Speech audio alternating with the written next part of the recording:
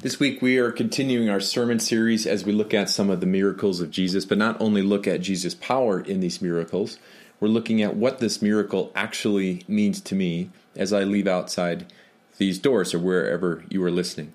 This sermon was originally recorded at Castle Rock Middle School, July 17th, 2016. And of the Son and of the Holy Spirit, amen.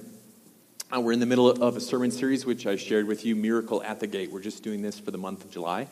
And we're looking at some of Jesus' miracles in the book of Luke, specifically. And we said the trickiest thing with all miracles is not figuring out that miracles show Jesus' power. They all do. The tricky thing is trying to figure out, what does this actually mean for me? So my friend, Pastor Klott, was here just a few weeks ago, and he shared about the miraculous catch of fish, which shows very clearly it was on the wrong time of day, in the wrong part of the lake, and still, there was amazing. And what was Peter's reaction when he saw this great miracle?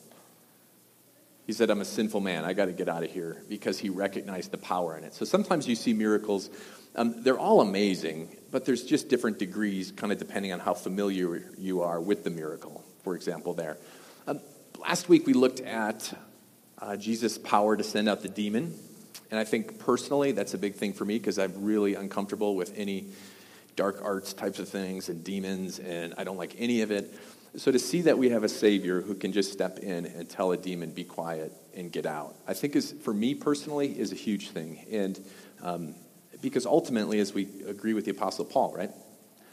Our struggle is not with flesh and blood, but against the rulers and against the authorities and against the powers of this dark world, against the spiritual forces of evil in the heavenly realms. The deal is that we hardly ever see it. This still feels loud. Does this feel loud and echoey? No. Everyone's saying no? A little bit. Depends on where you're sitting. Can you turn it down just a little bit? I'll edit that out. I always edit it so I sound like Morgan Freeman anyway when I put it online, so don't worry. It takes a lot of editing, a lot of voice box work. So the thing that we're looking at, so even if your biggest issue, and it's true, I mean, it's a big deal if you can't pay your bills this month. It's a big deal if you don't have a job. It's a big deal if you're hurt. It's a big deal if your kids are sick. Ultimately, that's not our biggest issue. Our biggest issue is spiritual. We just rarely see it. It's rare that we see a demon possession or something like that. So I think it's pretty awesome when you see God step into this world and say, I have power over spiritual things and physical things. The one that we're going to look at today is feeding of the 5,000, which is pretty basic. Is there anyone who has never heard of this miracle? Even if you don't go to church, this is like one of the miracles you know, right? There's probably 50 memes about this. Probably the most memed thing would be Jesus walking on water. That's my guess, if you just find that on the internet.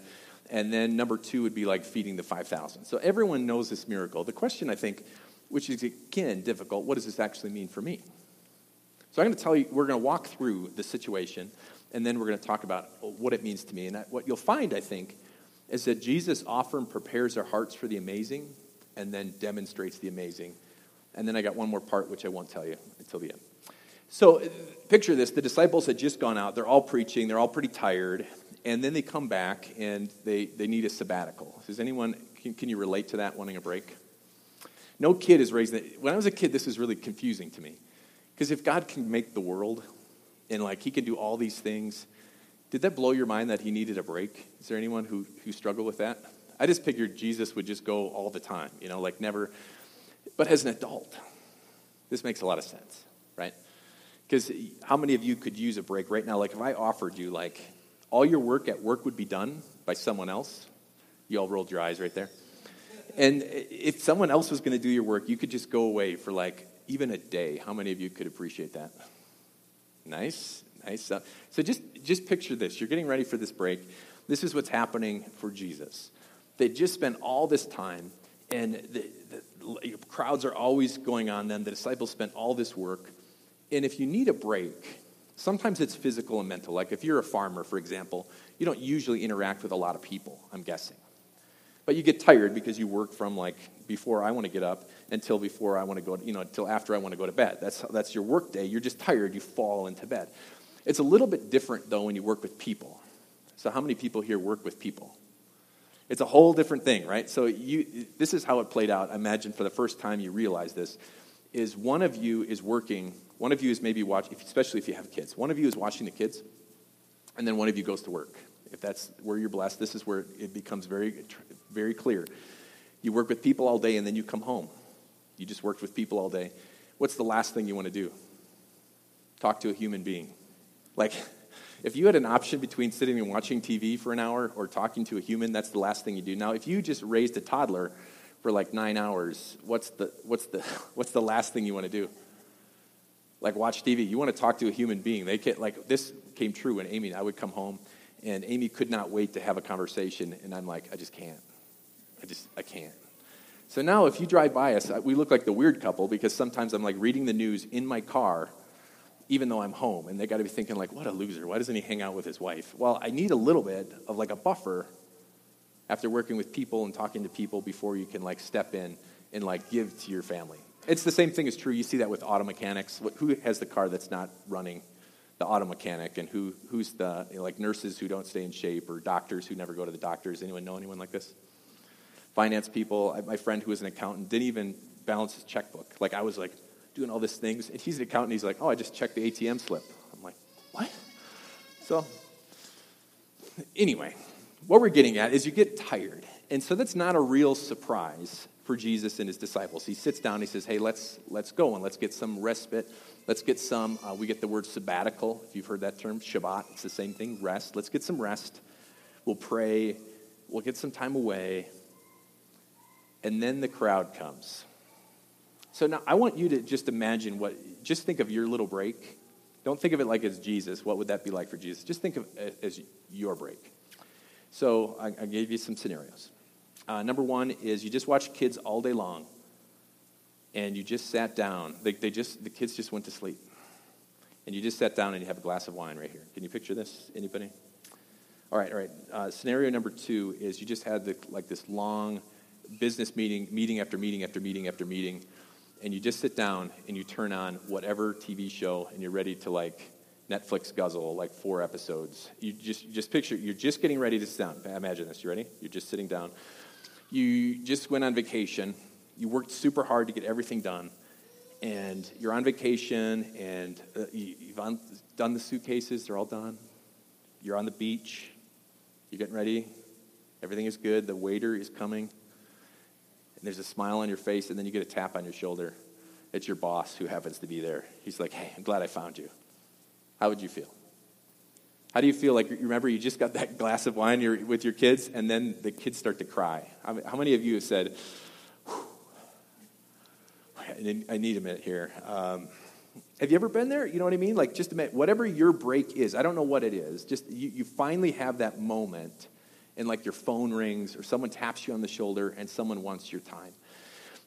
I think then you can appreciate where Jesus and his disciples were. What in the world would push Jesus to actually interact with these people?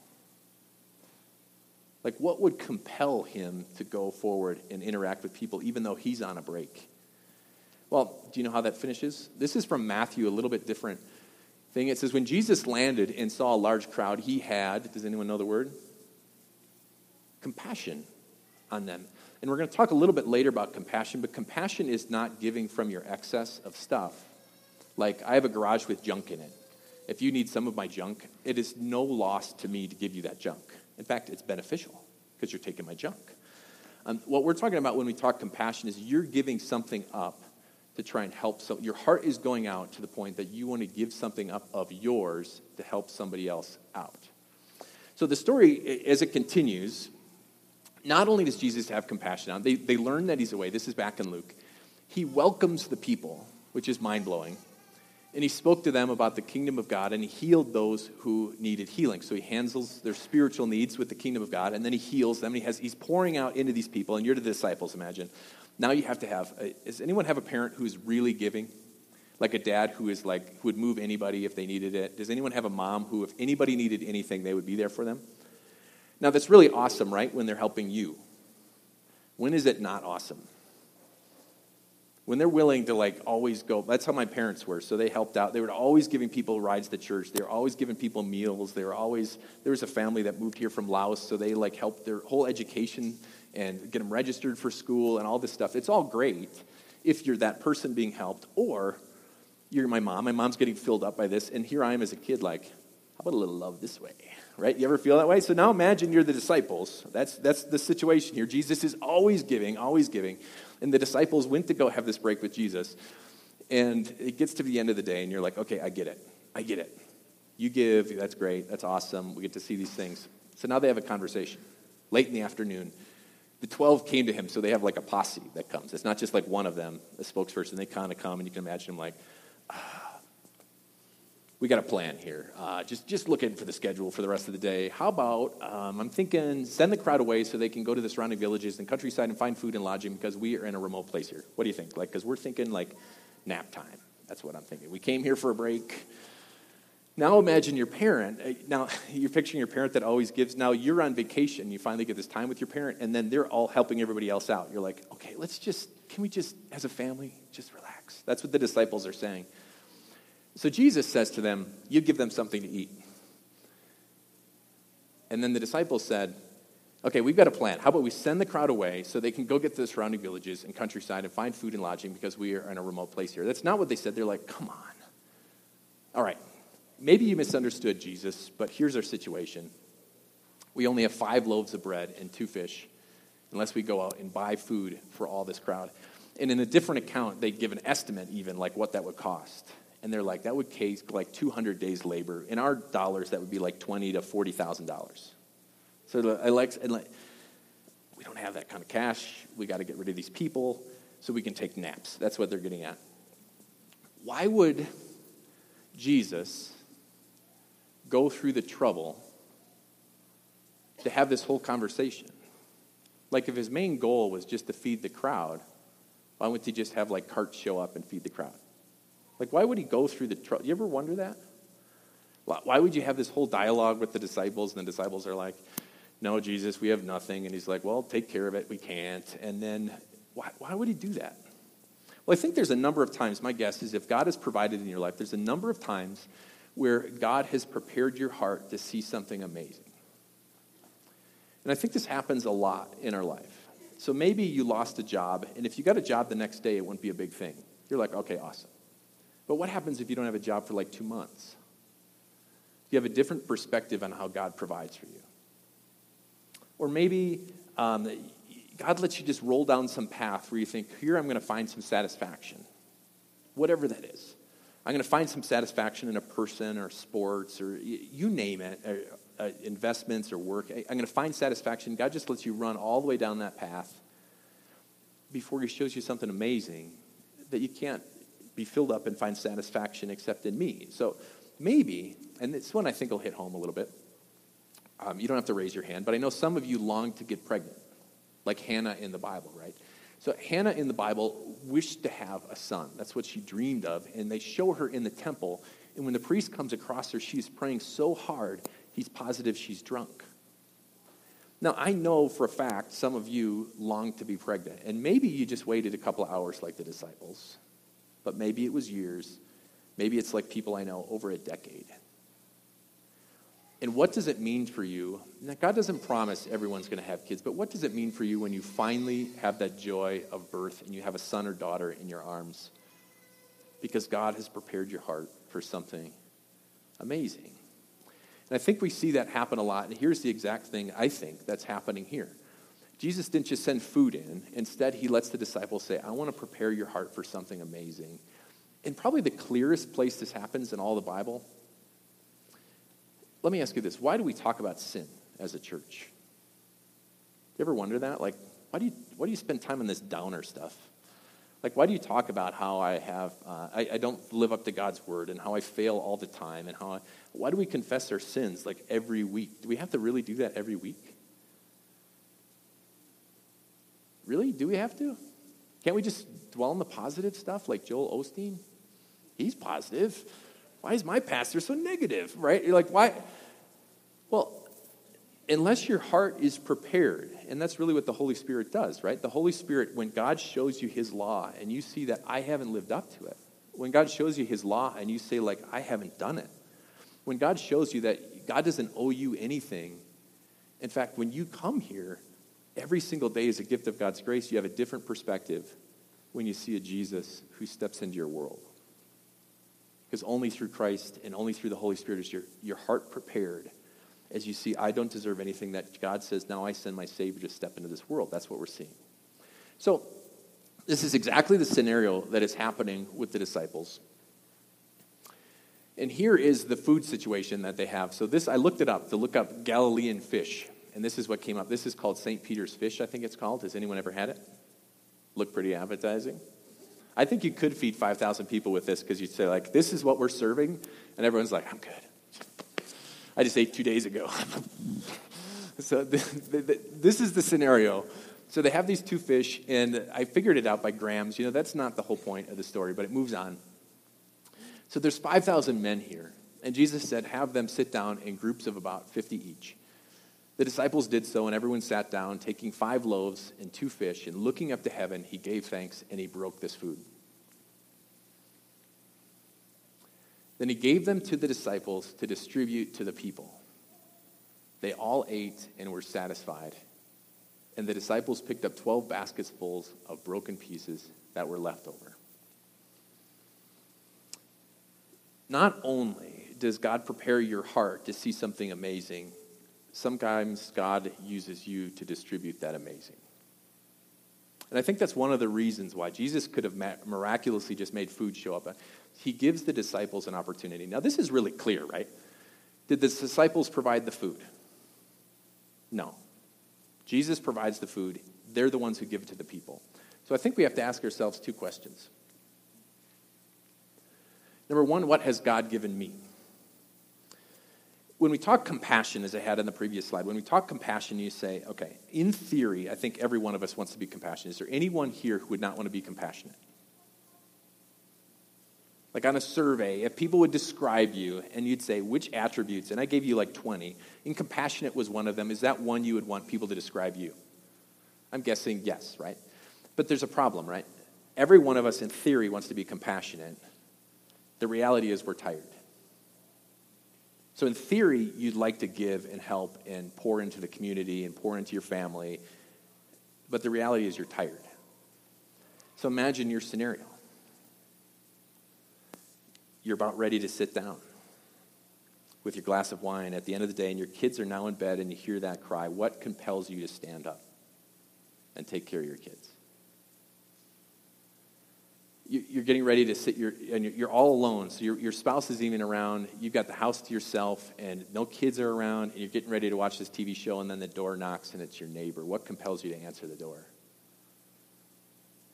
Like, what compels you when someone goes before you and says, hey, I need your help? What moves you forward? Well, the Bible tells us that Christ's love compels us. The only thing that helps us move outside of that is Christ's love. And our first question we have to ask ourselves is, what has God given me? Every one of you has different gifts and different things that you can give people. Compassion says we want to share that thing. So what is the thing that uniquely God has given you that you can share to fill somebody up? What is it?